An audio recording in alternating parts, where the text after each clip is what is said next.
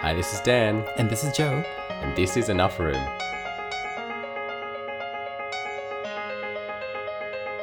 (2021). Happy New Year, everyone.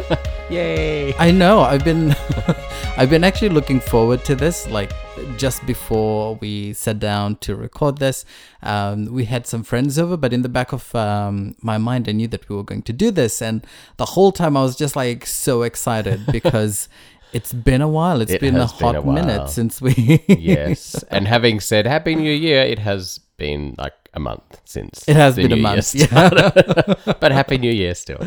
Yeah. I think we last released, we released our final episode for season 2 in December of last year.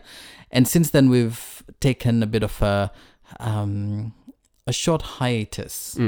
Yeah, a short break, just to help us catch up on things that have been happening around us.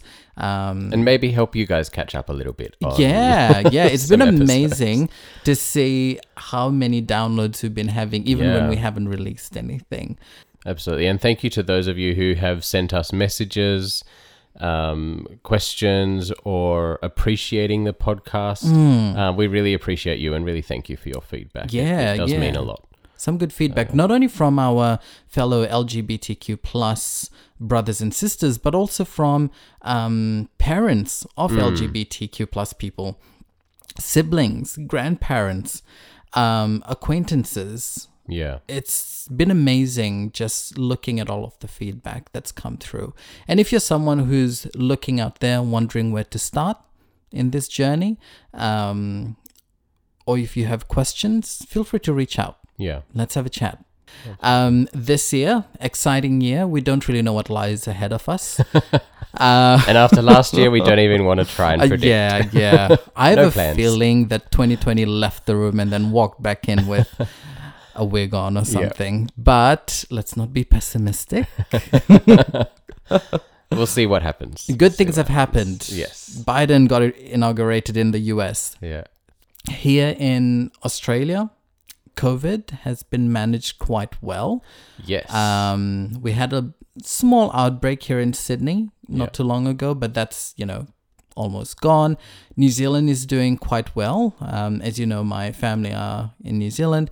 My parents live in Auckland along with my sister.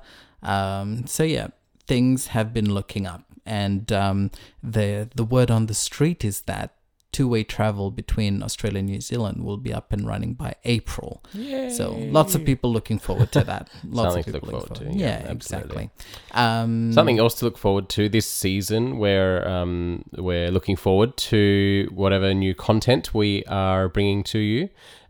We do have a few episodes or few interviews that were recorded late last year with a friend of ours, and we can't wait to share them with you as well. So subscribe and stay tuned, follow us, and look out for what we've got in store for you this season. Yeah. If you're listening to this right now and wondering how to connect with us, you can find us on Facebook, Enough Room Podcast, or on Instagram, enough.room, the easiest way to find us. Speaking of things coming up this year, I wonder how many of you listening are RuPaul Drag Race fans.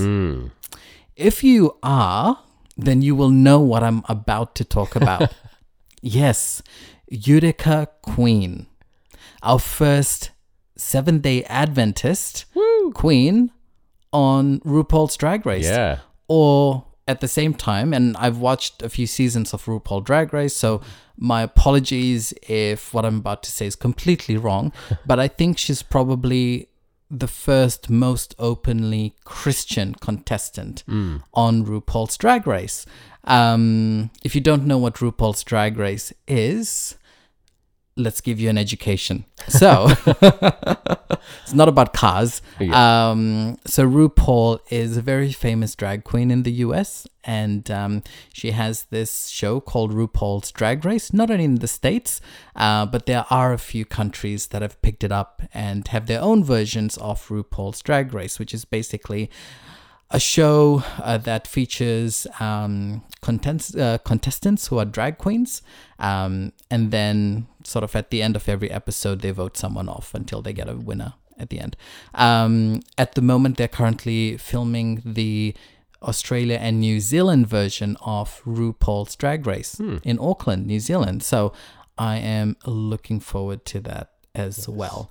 Obviously, it'll be a New Zealand queen, a Kiwi queen who will take the crown, but we'll see. We will see, exactly, yes. Anyway, getting back to Utica Queen. So some of you may have been very surprised in episode 2 when one of the drag queens called Utica Queen, part of the show on episode 2 was writing lyrics to a song and then performing it.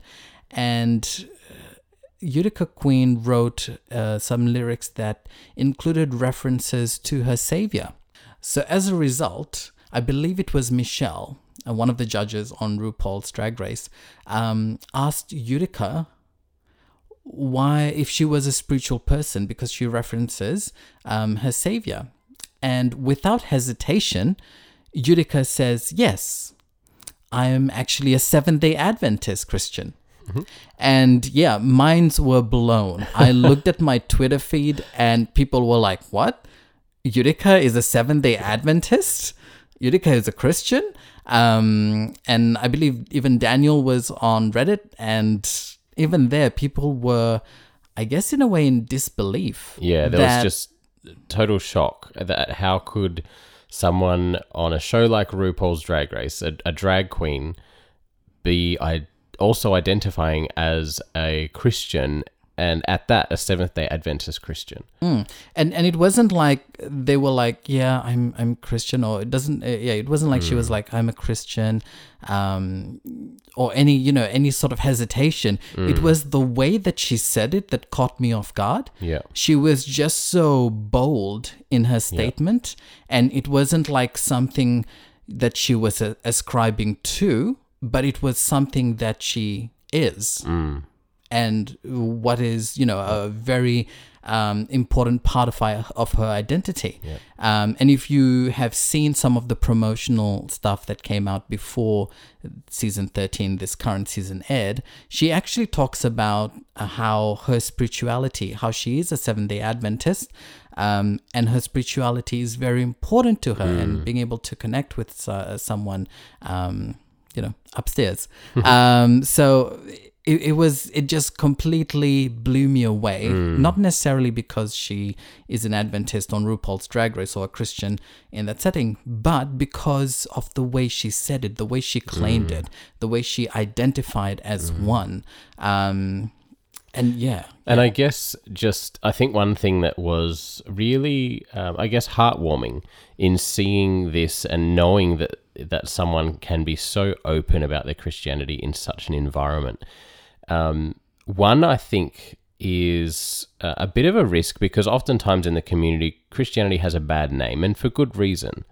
I think Christianity has done a huge disservice to the LGBTQ plus community, and it's not surprising that Christianity is frowned upon in many ways within the community. So I think, first of all, just seeing that now it's easier for people to be open about their Christianity, and it's becoming more, I guess people are becoming more aware that you can actually be Christian and gay, or Christian and part of the LGBTQ plus community, for one thing. But I think on the flip side of that, also just knowing that she feels comfortable as a drag queen still identifying as a Seventh-day Adventist, to know that she has been able to reconcile her identity with her faith, is also just really heartwarming, because I think it's a sign of the times in so many ways. And it reminded both of us of how far we have come. And I think that has just been really encouraging. There is a long way to go, but I think just knowing that we're now at this point that in 2021, a drag queen on RuPaul's Drag Race can self-identify as a Seventh-day Adventist Christian as well, and be proud of who she is as Adventist Christian and as a drag queen is just a huge statement. Yeah. And I love it. And I really want to emphasize that point, because if you go back, even 10 years ago, 20 years ago, 30 years ago, 40 years ago, if you were gay or if you're part of the LGBTQ plus community, you did not want to be out or outed. Yeah. And that's either in the community or in the church. Or in the church, exactly. Yeah. And even more so in the church, you would hide your sexuality. And, many of us would have had that experience. And if you're someone who's probably listening to this, you would know the pain and the loneliness that comes with that. But that's where we were. And in many cases, I'm not saying that it still doesn't happen, but it's so interesting how if you go back like 40 years ago, 20 years ago, that was the norm. If you were gay, you would, do everything you can to push it away, especially in church. But now you have people like Eureka. You have people like us. You have people who are LGBTQ plus and Christian, but living openly about it. Yeah. Being very bold. And even friends that we know who go to church every weekend, who are very outwardly, like there's no hiding it, that they are gay. But they do it boldly. Yeah. And I think, and one thing that Daniel mentioned when he was going through Reddit was that a lot of people were in disbelief, where they were like, hold on, is Eureka Adventist? Is she Christian? How can she be Adventist? They're so conservative. Yeah. How can she be Christian?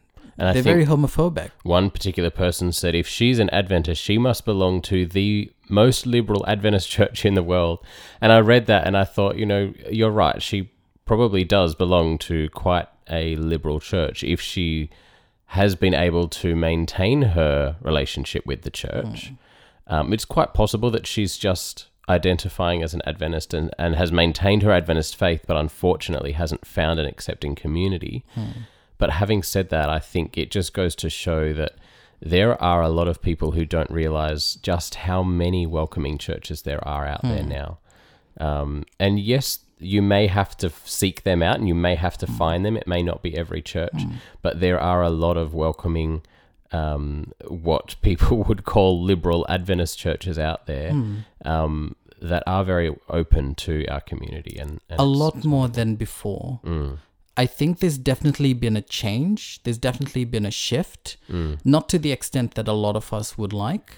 But I do believe there has been a shift within the church, within Christianity, towards a more accepting and affirming place. Again, it's not where we want it to be. And on the whole, it's still a conservative denomination.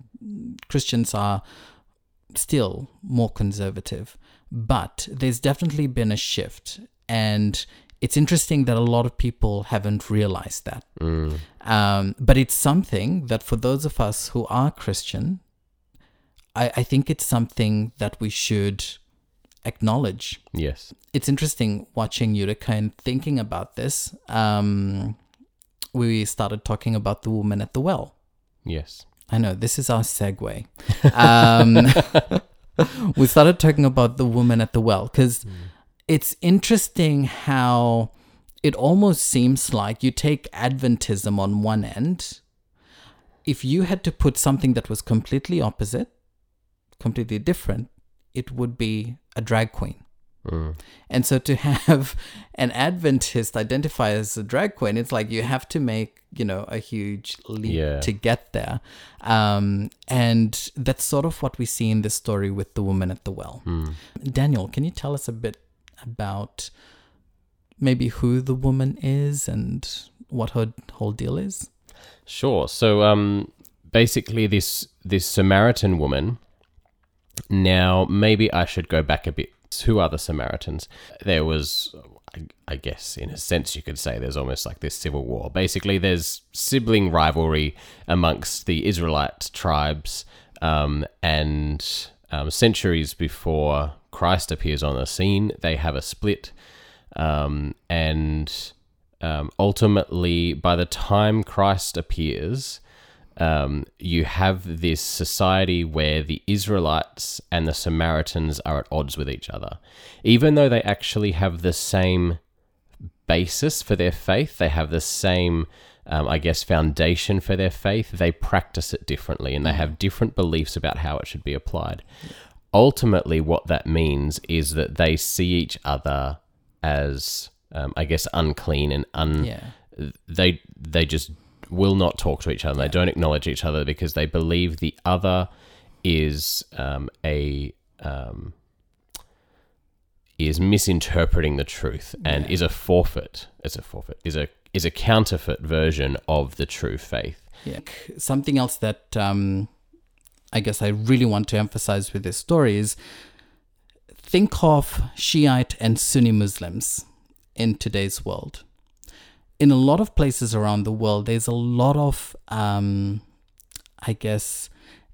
and a lot of trouble and fights that brew up because of this divide, especially in the Arab world, where you've got Sunni and Shiite Muslims. And it's something similar, not exactly the same, but something similar that we're looking at here. The Israelites obviously think that, or believe that they are the chosen people of God. The Samaritans also believe that they are the chosen people of God. The Israelites believe that they are, they've come from Moses and Abraham. The Samaritans believe that they've also come from Moses and Abraham. And so each of them, because they both think they're right, there's been this rift between them. And like Daniel said, this sibling rivalry.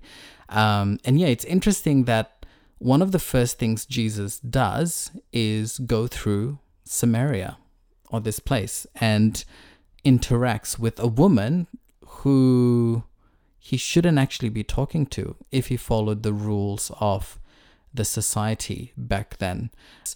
And in a way, he's sort of stepping over this wall that human beings have built up between two groups of people, between the Samaritans and the Israelites.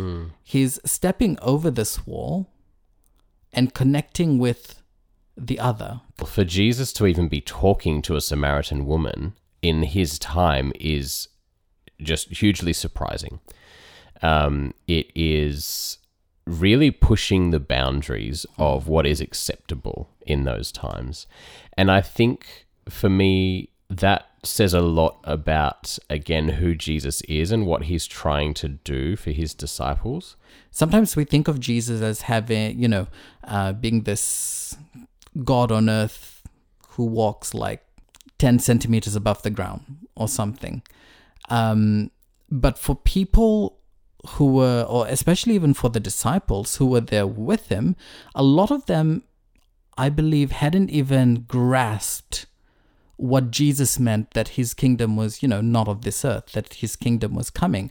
They would have possibly been looking at Jesus as not necessarily just a Messiah as we would think of it, as someone who's coming back again someday to take us to heaven, but more as someone who's going to overthrow the Roman, the Roman occupation, and set himself up as king of the Jews and have a literal kingdom back then.